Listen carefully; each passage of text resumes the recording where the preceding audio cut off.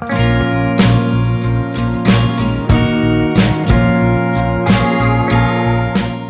everyone. I'm Nicole, and welcome to the Wild for Change podcast.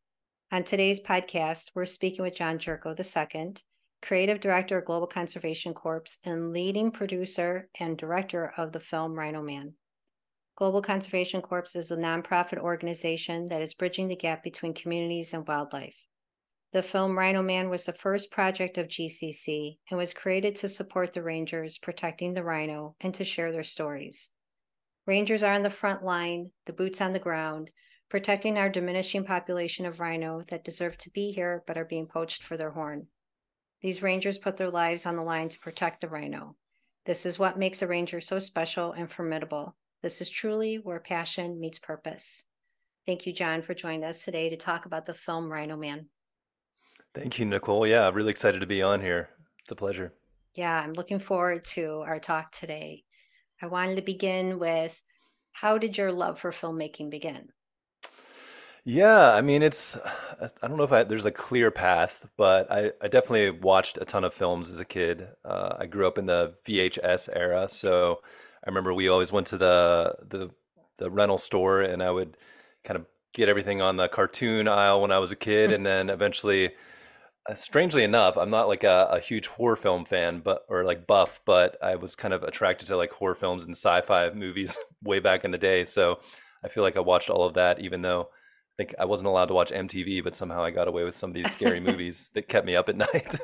And then over the years, I would make a lot of comedy sketches with friends, and we started videotaping some of those, and we'd show it to the family at the holidays just for laughs.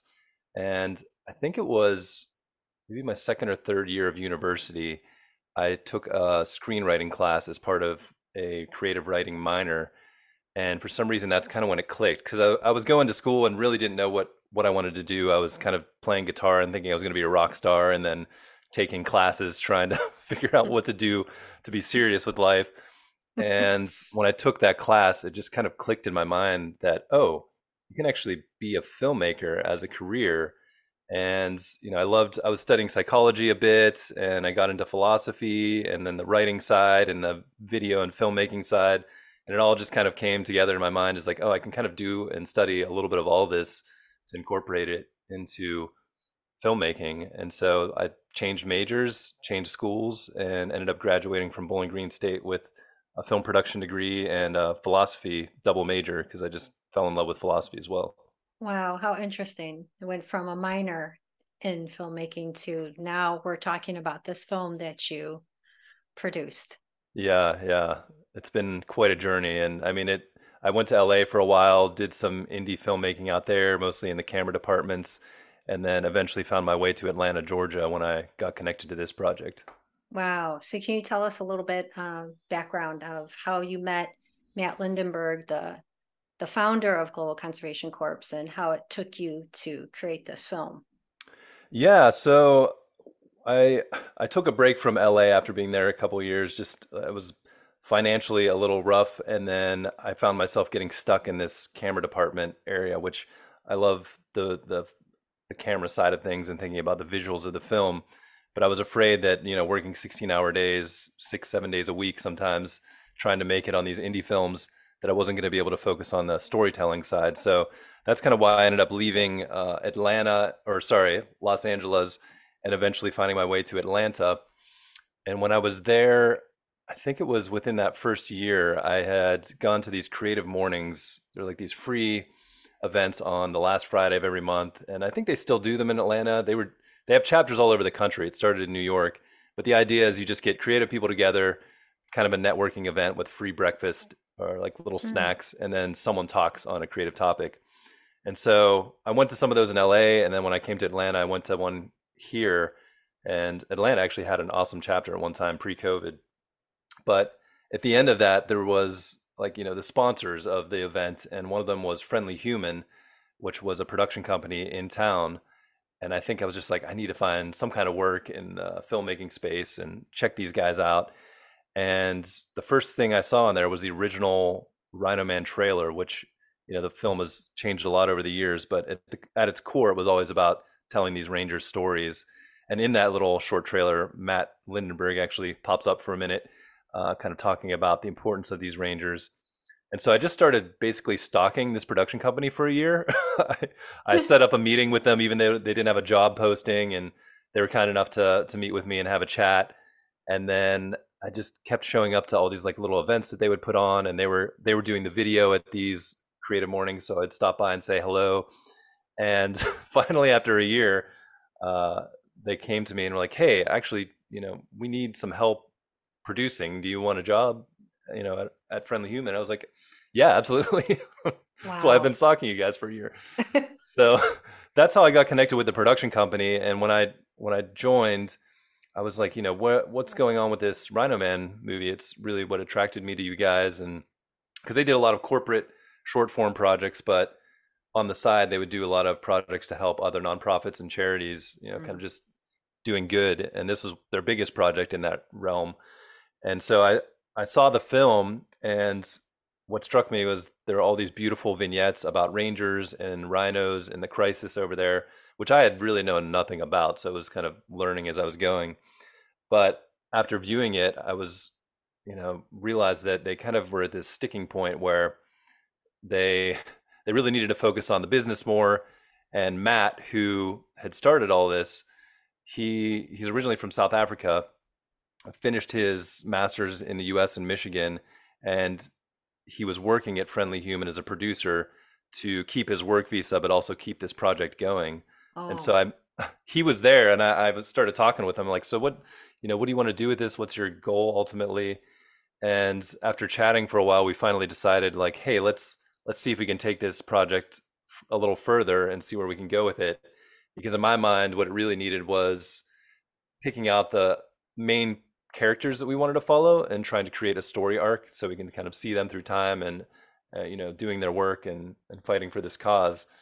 And so that's essentially what we did. We got together, had a bunch of index cards like planned out, like, okay, if we could do the movie over or add to it, here's what we would do, here's the main people. And out of that, Ruben Takak and Anton Zimba, those were probably the two biggest characters that stood out based on what they already had and Matt's connection to them back in South Africa.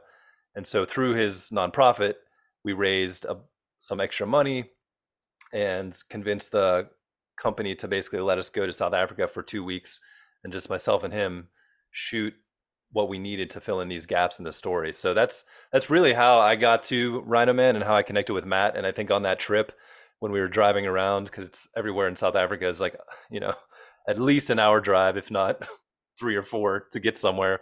yeah. And we just had all this time to realize that we both had a similar way of joking with each other in comedy and stuff like that. So we really bonded over that whole trip and became really good friends from there on.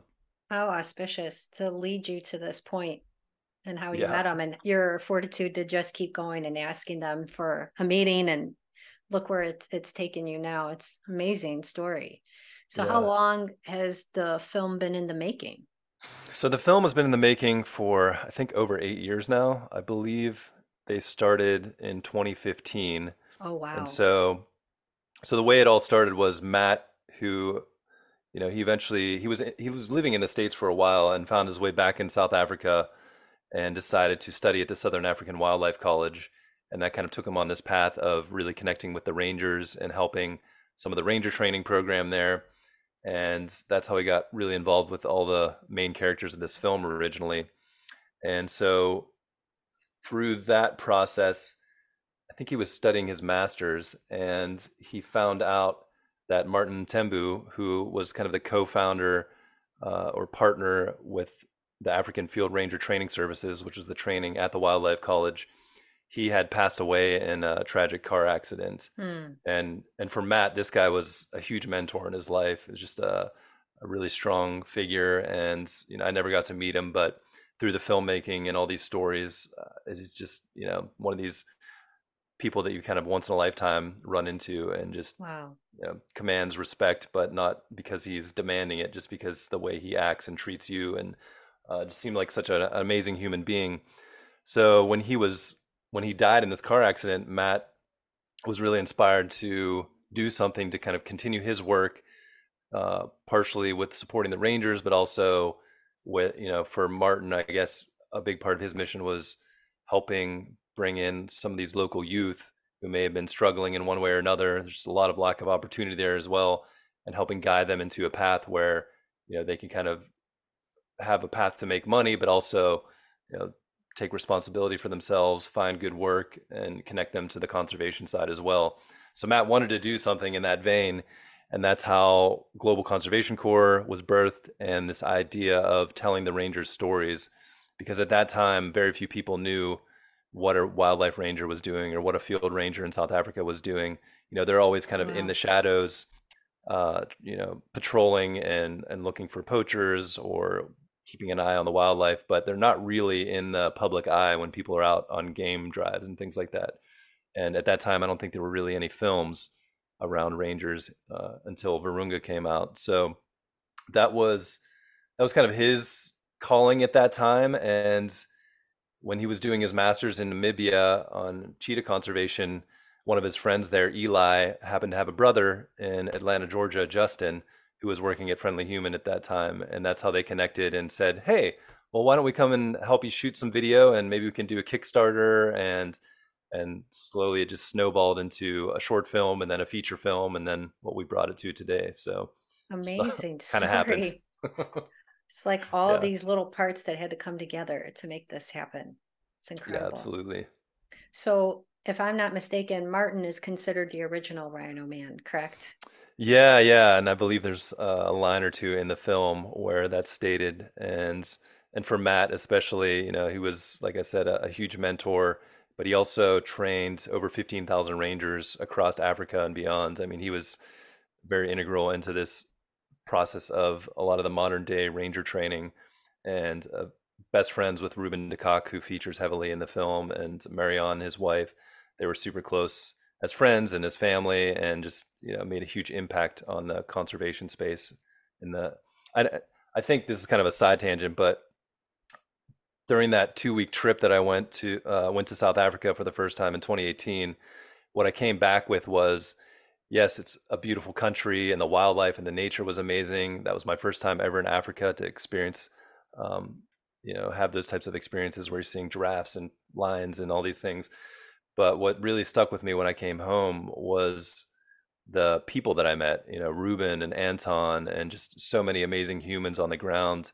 And it just felt like, I don't know if it's just this conservation space and the way people live their lives, so much more connected, but just yeah, that they just really stuck with me and touched my heart, and just very strong people, but people that felt like they had purpose in their lives and were working toward a purpose. And I feel like a lot of us lack that in our day to day, and especially if you're like working in an office environment or what have you in the States, it's sometimes you feel like you're lacking that connection. And it's just, yeah, different heightened reality. I feel like people were living maybe a more primal reality that people were living there in South Africa in that area. So just really stuck with me.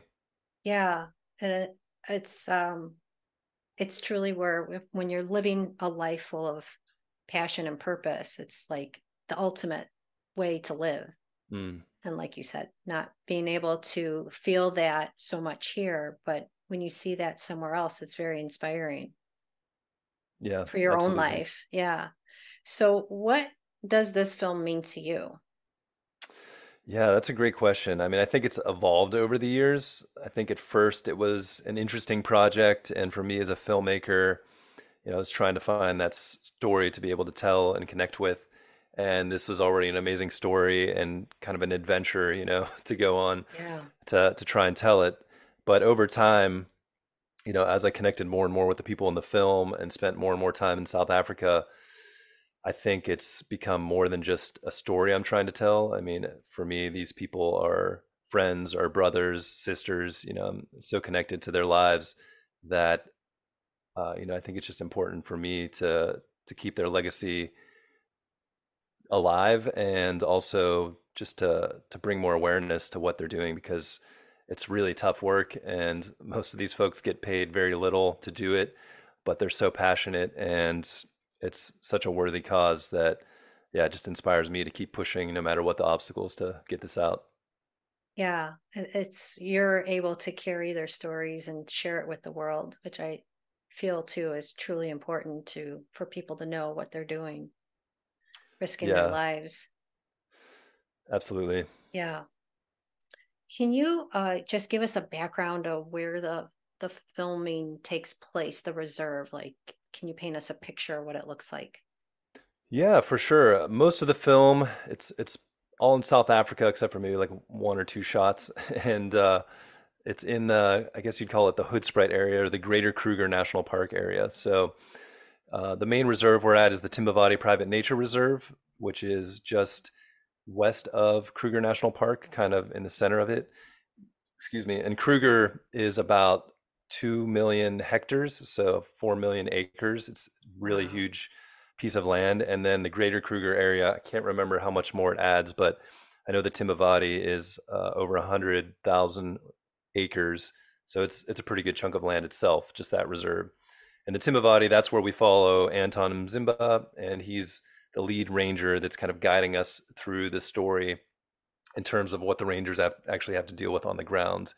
And then that's kind of cross-cut with Ruben and Marianne taking these young candidates through a ranger training course at the Southern African Wildlife College, which is kind of in Kruger National Park in a piece of land right there. So Okay. these two places are probably within 40 minutes driving of each other, and that whole area is just very connected, and everyone knows everybody and works together. Oh, that's beautiful. You mentioned Anton, and he's one of the main characters. Can you share with us some of the background about him and what made him so special? Yeah, yeah. So Anton was the second main person I met in 2018 when we were filming, and we went out with him a couple times on the reserve and followed him and Mm. his team tracking rhinos. And I feel like I would always talk to Anton and be like, "Hey, I'm gonna have to make you do some more work. Sorry." Would you guys be able to do this or this? And he was always ready to go. And he's like, whatever you guys need. He's like, just thank you for telling this story. And I was like, no, thank you for doing all this work and letting Right. us torture you. But I mean, as a human, he was just one of the kindest people I've ever met. Just super kind, gentle, kind of soft spoken, but also at the same time, you could feel that he really believed in what he was doing. I mean, he would tell you it's a calling from God for him. Like this Mm. was something he was born to do. And so, even though he was very kind-hearted and a gentle person, he was ready to stand up and fight for it and do whatever he had to make sure that the wildlife were protected on the reserve. His men were taken care of, doing the right things, and also a big part of what inspired Global Conservation Corps' growth over the years was his passion for youth and what kids were experiencing on the outside of the fences at these reserves. And I remember, Matt's told me this story many times where Anton one day was crying and just saying, we're kind of this final line of defense, and we're just holding the line here. But really, things need to change on the outside of the fence if we want to ever make progress. Mm. And I think he told Matt that his kids had never even been on the reserve at that time. This was a while back, and that most kids outside of the fences never see wildlife, even though they're growing up maybe 1 or 2 miles away from it, and they just don't have the access. So that really inspired Matt to kind of shift from more focused on rangers to the youth on the outside, and that's really where Global Conservation Corps is today, and we can go into that more. But Yeah. yeah, I mean, Anton was just amazing person, always just so generous, kind, and just believed in this mission and wanted to do everything he could and dedicated every part of his life to making it happen. What a hero. Yeah, for sure. Now, I have to ask, and I did read this as well, that a lot of children don't get to see or experience the wildlife, and even Anton's children didn't really get to. Why is that? Yeah, I mean, I'm maybe not the best to go into tons of details, but I'll try my best to do what I can. South Africa went through a lot of tough times, especially through the colonial era, and then also with apartheid, which I can't remember the exact dates, but I'm pretty sure it covered through like the 50s all the way up into the 90s when Mandela took over and brought an end to that.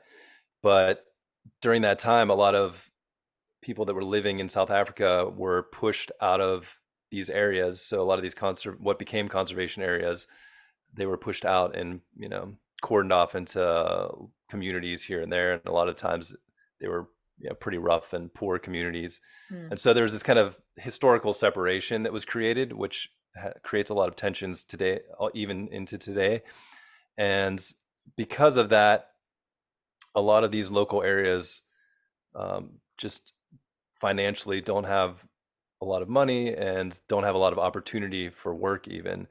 And that's a mix of this historical separation through apartheid, but then also sadly through a lot of corruption with the modern government, where a lot of these local governments will, take the money themselves and then leave the people living there with little. So it's a combination of a lot of things. And so what's happened is, for a long time, there's kind of this fortress mentality of put up the fences, try to keep the wildlife safe. A lot of these international tourists come, which have a lot of money, especially compared to people living next to these areas. And, people grow up in these communities just kind of seeing that going on, but not able to actually afford to go into these parks. And Mm. so that's what's created a lot of this. And over the years, I think especially in the last 10 years, the mindset has been changing overall in conservation of that area. And people realize that, unless unless we change that and people have access and are benefiting from these conservation spaces and are taking ownership and responsibility for a lot of these conservation areas, then, it's just kind of a losing battle. And eventually it's all just going to come crumbling down. So there's a lot of efforts to make that happen. And, with GCC, we have the Future Rangers program, which if you get Matt on here, he'll be able to talk with a lot more clarity around it. But essentially, it started out as bringing conservation education and experiences to youth living next to these protected areas. Mhm. And so that's a mix of, having facilitators come in and teach the kids, but then also putting together game drives and experiences where they actually get to go into these national parks and into the private reserves and see the wildlife for the first time and connect with them. Because Wow. if you don't, if you don't see something and care about it, then why are you going to protect it? And so that Yeah. was a big part of it. But then ultimately, kind of long term, also being able to track the progress of these students and see the students that really excel in the conservation side of things and help create opportunities, whether that's scholarships or jobs and careers in conservation, so that people can actually make a living and do this work that they get connected to in a way that supports them and their families as well. Because even if you care about it, if you can't feed your family, it's going to be kind of at the bottom of the list of things to worry Right. about. Right. Well, how fortunate that GCC has created that Future Rangers program to and sort of inspire the children and make them aware of the nature that surrounds them and how special it is in that area. And it's amazing that like somebody like Anton, who knew how special the wildlife was, but also how important it was to inspire the children to want to continue this Mm. legacy of protecting the wildlife. So how does one become a ranger if they're not truly exposed to the wildlife in the area? Yeah, I mean it's tough. Like I said, it's changing now. I mean, I guess, you know, this is always, talking to a lot of rangers and wardens and people working there. This is kind of one of the reasons for the selection programs and why they're rigorous. Partially because these jobs are physically tough jobs. I mean, you're Yeah. walking around patrolling a lot. You need to be the type of person that can handle very stressful situations, whether that's, an animal charging you or one of your teammates, or a poacher contact where you actually have to potentially shoot back or, act in the spur of the moment to save a teammate or something like that. So Yeah. these things need to be somewhat physically and mentally tough to weed out the right people. But another reason a lot of folks say is that they want to try and make sure that it's the right people, people that have the passion for this. So, if it's hard enough and you don't have the passion, then you're probably going to be like, oh, well, I can find a different job. This isn't, maybe this isn't the opportunity for me. Mhm. And part of the reason for that is there's also a lot of corruption at every level in South Africa, whether that's government or rangers or wardens, law enforcement, everyone. has fallen prey to it. But Mm, there's, a huge economic incentive to give information away, to poach and things like that because of the disparities. And so anything they can do to try and find the right people and then encourage the right people and grow the right people helps that cause. right. So You it have to be is, completely dedicated. yeah. It's and so I guess going back to your question, there's so few job opportunities that when they post one of these jobs for rangers, I mean, a lot of people come, even people that probably just don't really have a chance or aren't really Mm, made for it, or maybe are coming for the wrong reasons just because people are desperate for money. So there's not like a lack of people coming. It's just maybe hard to find the right people. And I think that's a big part of the education and the connection to the wildlife is you cultivate kids growing up that really care about this wildlife, and then they come into it with a different mentality than, it's just a paycheck. Because I mean, there's a lot of places in Africa, Asia, South America where these jobs, I mean, it's crazy how little people make for what they have to do, especially when they're risking their lives. risking their lives. Yeah. But even in the States and other places, conservation jobs just are usually not the highest paying jobs. So you really have to care about it, and it's got to be a passion. And just being out in nature and the work you're doing has to be a part of that paycheck, for your spirit, Right. because unfortunately, it's hard to make a lot of money in that space. Right. I mean, for them, it's more of a passion than, the paycheck. Yeah. Unfortunately, they're not getting paid equal to the work that they're doing because what is their life like? How long are they out in the reserve for at a time? Yeah, I think it can depend, depending on what reserve you're at or what park you're working at. But it seems like the average, at least in South Africa, is about a 28-day deployment. So you're on Wow. the reserve for 28 days, doing, different patrols and things like that. But you're away from home for that long typically. And then you get about a week to go back, connect with your family, and then you're out again for 28 days. And I know the Timbavati, they also offer like I think once a year you get a month off. So you get like a nice downtime to recoup. But it is a lot of time away. And, even Anton said, it's when he had some of his younger kids, he's like, I'm going to leave for 28 days. And when I come back, my kid that's, a few months old probably won't remember who I am and is going to be crying and want his mom back. And it's just, Right. you could tell it takes a toll, and it's a lot of communication. And he always believed in that, communicating with his family, what's going on and why he's doing this. And I think he tried to make sure his men were doing the same, because it's tough, especially if you're in a new relationship, newly Yeah. married, and suddenly your partner realizes like, oh, you're going to be away for like a month at a time, unless you're really talking about that with your partner, it's pretty big shock. Yeah. Right. I didn't even think about that, that the family has to be on board Hmm. for this kind of work too. Yeah, It's not an easy like, oh yeah, sure, no problem. I'll see you in a week. I'll see you in 28 days or so. And I hope that you stay safe while you're out there.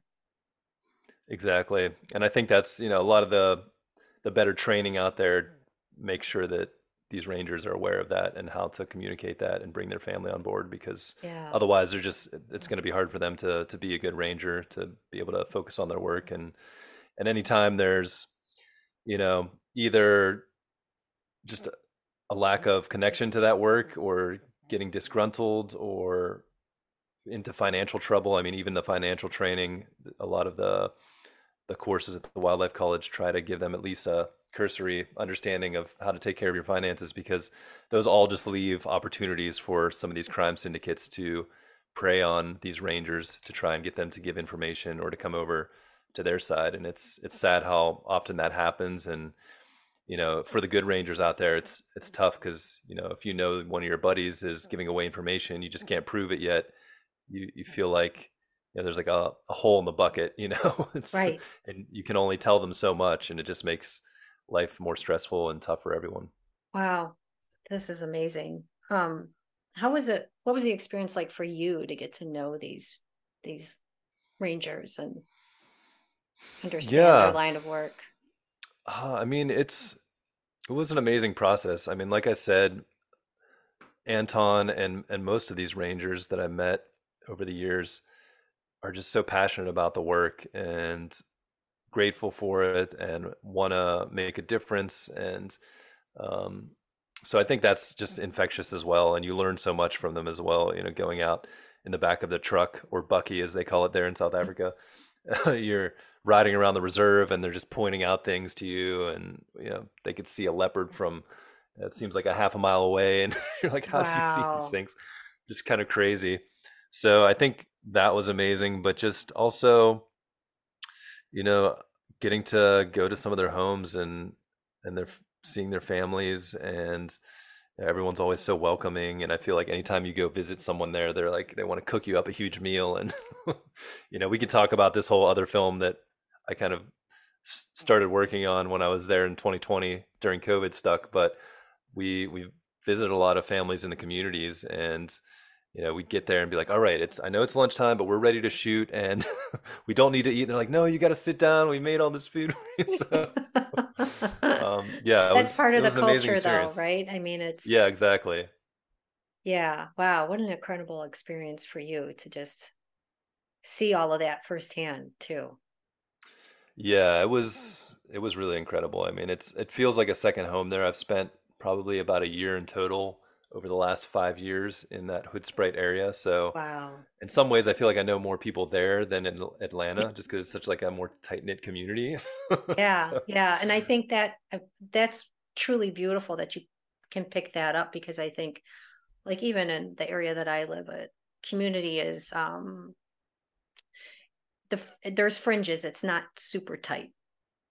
hmm And what you're explaining is completely different. It's like the community is basically this enlarged family coming all yeah, together. yeah, and Wow. everyone's got each other's back, because you know with between the wildlife and the poachers and some of the crime and stuff, it can be dangerous. So I think everyone is just more aware of the value of life, and Yeah. want to protect each other and fight for each other. And so it just felt like there was such a like brotherly, sisterly love between so many people in that area, which is, yeah, you just don't see that too often in too many No, places. no, that's Yeah. truly special. So I wanted to ask, just to give people a background, why is it so important that we have these rangers protecting the rhino? And how many rangers have lost their lives protecting the wildlife in South Africa? Would you happen to know? Yeah. Yeah, so I can try to give you some overview of it. I mean, in terms of the rhino specifically, there's less than 27,000 rhinos in the world, and there's five species, two of which are in South Africa, and most of the rhinos are in South Africa. I can't remember the exact split, but maybe somewhere around 20, a little over 20,000 rhinos in South/Southern Africa, and those are the white rhino and the black rhino. The white rhino are have the highest population. Black rhinos, I think black are somewhere between 3 and 5,000. I'm forgetting the numbers right now, so I'm just kind of giving you a range. And then Yeah. the white rhinos, I think, are around 16, 17,000. And then there's also like one horn rhinos in kind of the Nepal area, and then there's Javan and Sumatran rhinos in Southeast Asia. But the Javan and Sumatran, I think there's less than 100 of each of those, so Yeah. they're right on the verge of extinction. And the one horn, I think there's a couple thousand, few thousand of them. So yeah, there's not very many rhinos left, and the main driver of their demise is, originally it was more Chinese medicine, things along those lines, but really I think what's driving it now, from what people are saying, is um, it's used as like a status symbol, either carved into different ornaments or like an investment. There's some people that use it as like a hangover cure or something like that. Some people thought it was a cancer cure, especially in Vietnam area.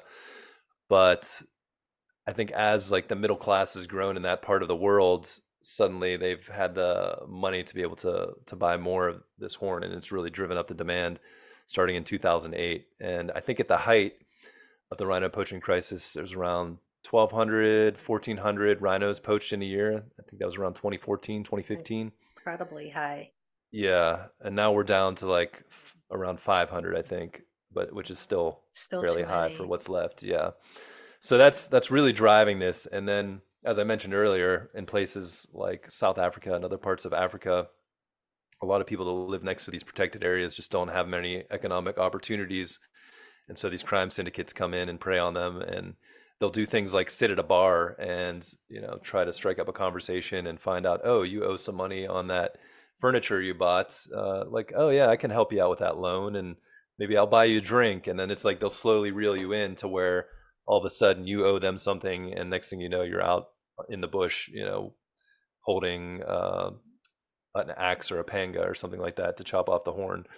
And so there's a lot of ways that these syndicates get people involved, and then once you're roped in, you're kind of in for good, because otherwise they'll threaten your families if you don't want to keep doing the work that they want you to do. So, some Oh, people are wow. just purely greedy and they opt to go in and know that there's opportunity there, and then other people kind of get into a bad spot and then find themselves in this, and they're just trying to find a way to support their families. So that's really what's driving it. And then you have, on the inside of the fence, you have the rangers, which, not only are they protecting the rhinos, which is a huge part of it in South Africa right now, and it's a dangerous part of it, but they're also monitoring the wildlife. So if there's an injured animal, especially if they're an animal that's on one of the endangered lists, they look out for those things so that they can make sure they can get a vet in there, take care of it.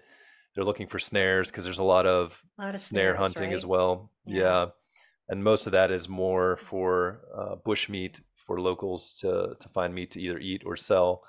And it's the sad thing is, you put a snare down, you could catch anything. I mean, elephants. I mean, you've seen elephants with trunks caught in there, lions, and it's not just maybe they're trying to get an impala or something, but it'll catch everything and anything. And if Right. someone doesn't find it right away, it's gonna just lose its limb or die, and that's that. So yeah, they have a quite a few roles protecting the area. I mean, enforcing any kind of laws on the reserves, but also community engagement. And, I think Anton was big on connecting with the youth and the communities as well, showing what these rangers are doing and why it's important.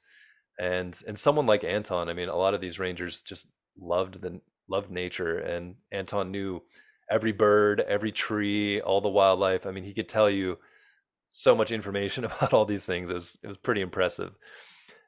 So Wow. rangers are doing a ton of work, and I don't know the numbers in South Africa specifically, but on average, about 140 rangers die every year, and Mm. about 40% of those are from homicide.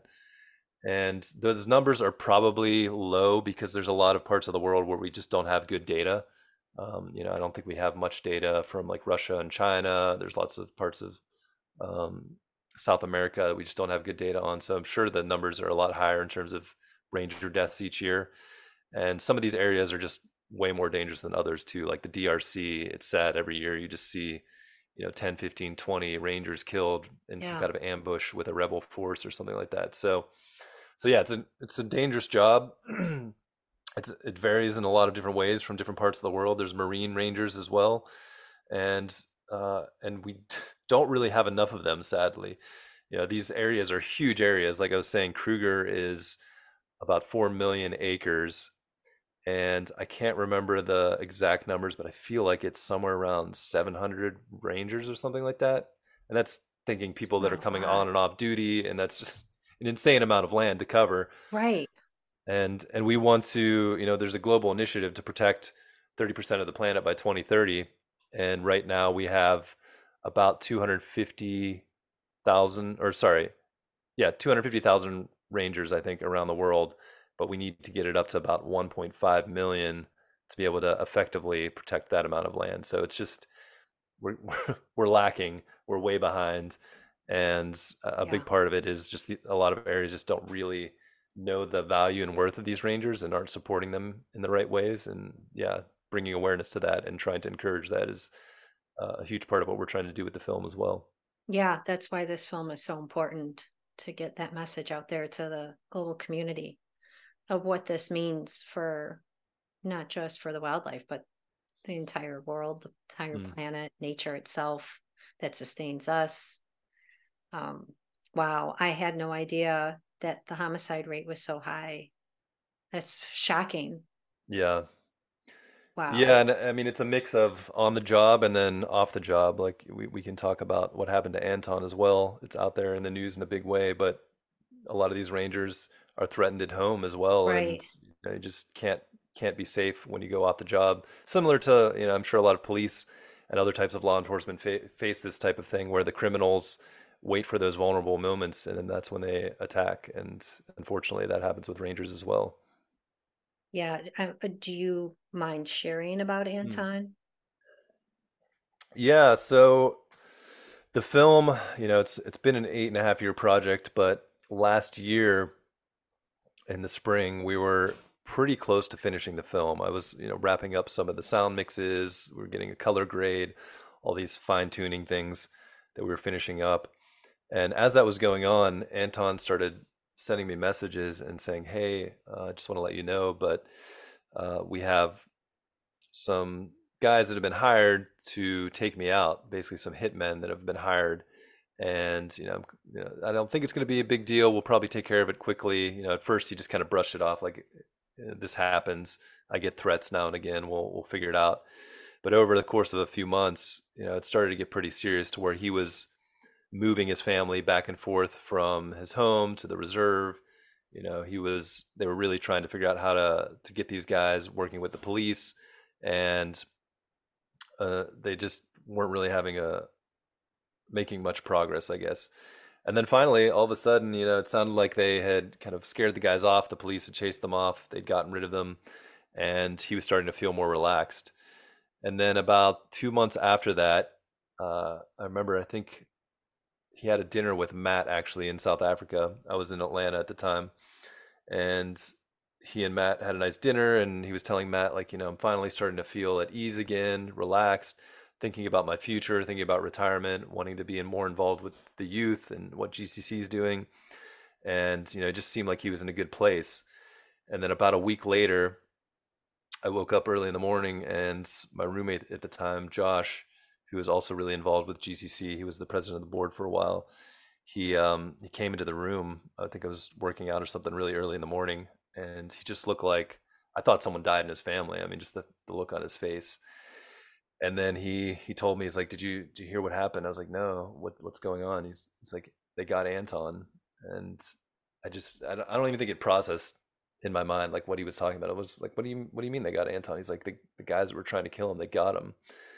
And yeah, it was I think at first I was just numb and just couldn't accept it. And and so I just said, okay, I'm gonna go for a run or something. I just need to go outside. And I started running, and then I saw a call coming from Matt, who was in South Africa. And so I answered it, and he was just, yeah, in tears on the phone. And I think that's when it just hit me, and I just couldn't believe that he was gone. Um, and so essentially what happened was he was at home. I think he was working on his truck, and a car came up to the house, and these two guys came out and said that they'd broken down and they needed some water for the car. And they asked one of the sons, where's your dad? He pointed him over to them, or to his father, and they walked up to Anton, and he was, "Hey, what do you guys need?" Ready to help them. And then they just pulled out two pistols right there and shot him in the chest. And then they shot at the family, shot one of the wives in the stomach, and she was injured, luckily recovered. And then they ran off in the car and still haven't been tracked down or caught to Really? this day. Yeah. How So devastating. yeah, it was extremely devastating, for us as friends. I mean, I'd really gotten close with Anton over the years. In 2020, I'd spent probably 9 months in South Africa working with his team and him quite a bit, and then just being in touch with him almost every other week for a couple years after that. And yeah, it was kind of just like, what do we do now? Yeah. I mean, and so I think it just took us a little bit, and then we decided to work as hard as we could to put together a fund for his kids. So we raised a fair amount of money for his kids' tertiary school after they graduate. So we put together the Anton Mzimba Education Trust with a few other partners, the Timbavati, the Wildlife College, Elephants Alive, in GCC, and then um, and then it kind of just sent us down this crazy path, which I could tell you about as well. But it was, yeah, it's heartbreaking because it's just I think I kept going back and forth between the sadness and the anger because I just couldn't imagine someone killing him for doing something that was coming from such a place of love. Right. It just really, yeah, it just felt really dark and made me just really angry for a while.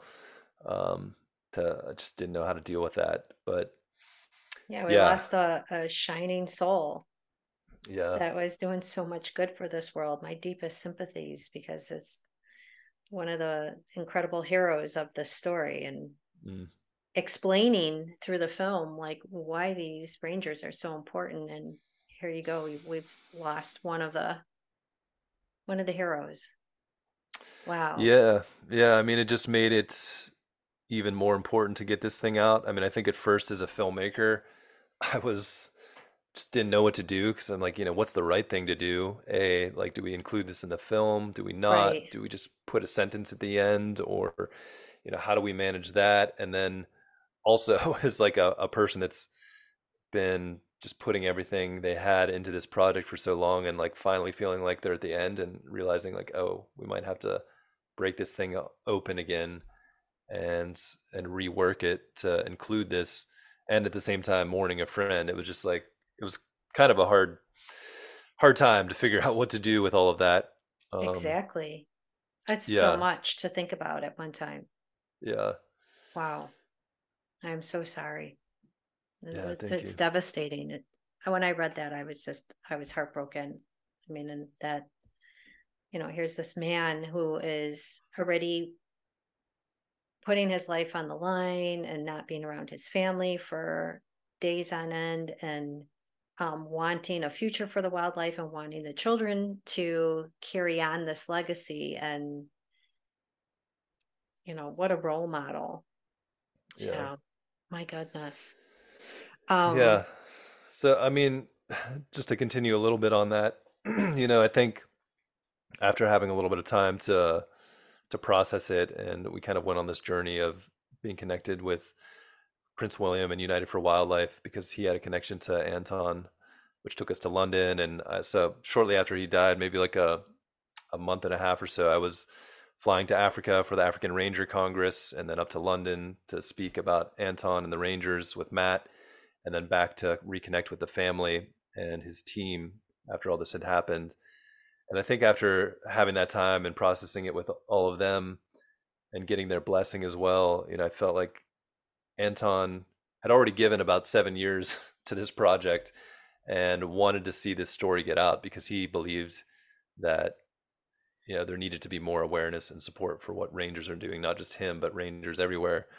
And so I think knowing that in the back of my mind, it just made sense to do whatever we could with this story to get it out there in as big of a way as we could and have as much impact as we could to kind of hold true to that promise. And so that I think gave me the confidence and courage to kind of move forward and actually include what happened to Anton in as respectful a way as I could. And the whole way through we were, talking with the family especially and his team to be like, hey, this is what we think we should do. Does it feel right to you guys as well? Because the last thing we wanted to do is put something into the world that his family would look at and be like, hey, this doesn't feel right. So that right. was a huge part of it. But yeah, once we got their blessing and kind of thought through it, then that's what I ended up doing. I spent the last part of 2022 working that into the film and kind of updating the film with his death and then also his memorial, which was a really beautiful day that I unfortunately missed, but got to live through some of the videos that were captured and building this part of the film. Wow. I think that's incredible to include that in the film and share that part of the story. Mm. Wow. I'm I'm I'm looking forward to seeing this film. I mean, there's just so much heart on the line for this. So, but I wanted to mention on a lighter note that Rhino Man was selected as a finalist for the Hmm. Jackson Wild Media Awards in both conservation and people and nature long form categories. Like this is considered what the highest bar of achievement in for natural history, and Yeah, that it's is pretty big. amazing. So, how does that feel for you to know that this film has been recognized? Yeah, I mean, it feels amazing. I mean, we're just kind of starting our journey down trying to get this thing out into the world now that it's completed. It's finally 100% complete, the film, which has Yeah, taken a long time to get there. And we did have like a nice, beautiful private screening with Prince William and United for Wildlife back in June, which was an amazing experience. And his whole team was just awesome to work with over this last year. Really, we've done some different events with them, and so much support there. But now it's like, how do we get it out? We want to, that was a great experience, but we want as many people as possible to see this thing. And so right. going to the festival circuit was kind of the next step. And just Jackson Wild being around the corner, that was one of the ones that we were really gunning for. And yeah, when we found out we got in, we're just pretty ecstatic because in terms of conservation and natural history films, it really is the top festival or summit that to get into. So we're really excited to see what we can do in terms of awards. I mean, just getting in is huge and really enough. But if we can win some of those awards, it could help us as we continue forward and try to get distribution for the film in a way that supports the cause and gets us out to as many people as possible. Because ultimately, to have that impact, we want as many people as we can get to see it, and then also to connect with the social impact campaign that we're building to support the Rangers through training and taking care of fallen Rangers and supporting the GCC's Future Rangers program. So there's Yeah. a lot involved in it that we want to get out there. And I think this will be a really amazing way to start that journey. Oh, for sure, for sure. Now, will there be a way for people to see a screening of the film? Yeah. So at Jackson, we're actually doing it's like a pre-release screening we're going to do. We managed to get folks together to help us sponsor that because Okay. Jackson is more focused on the conservation side as a summit, and so the media is a big part of it. And they have the award ceremony, but it isn't like a traditional film festival where every movie's screened every day. So Oh, okay. we had pulled together the people that are helping us have a screening the opening night on the 25th after the sunset reception there. So if you're there, please come, or if you can get a ticket to the summit, come to that. When is it? And that is September 25th is the night of the screening, and it's that Okay. whole week, the 25th through the 28th, I believe, in Jackson, Wyoming, in the Grand Tetons National Park, which I've always wanted to go to. So this will be a really amazing way to do it. Right. And what's special about it too is since we're doing this screening, we've also managed to raise the funds to bring a couple of rangers from South Africa. Orlot, who is actually Anton's second command at Timbavati and had to kind of step into his boots when he was murdered.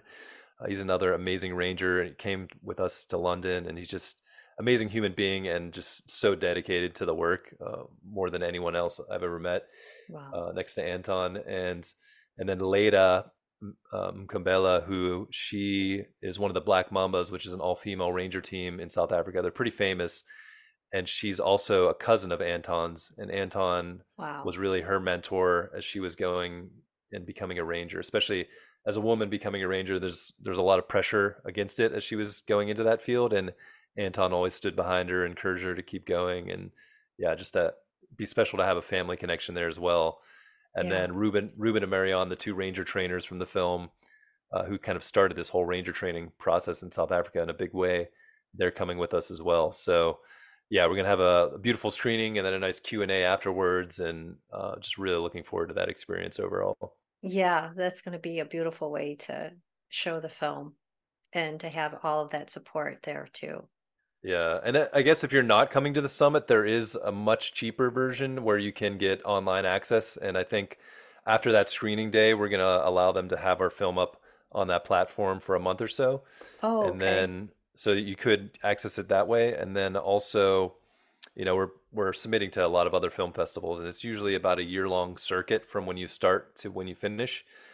So hopefully we'll get into more screenings in the US. We're applying in Europe, some in Africa as well. So we'll make sure to post any of those screenings. So make sure to follow us on social media at Rhino Man the Movie on Instagram. It's probably the best way, or rhinomanthemovie.org, our website.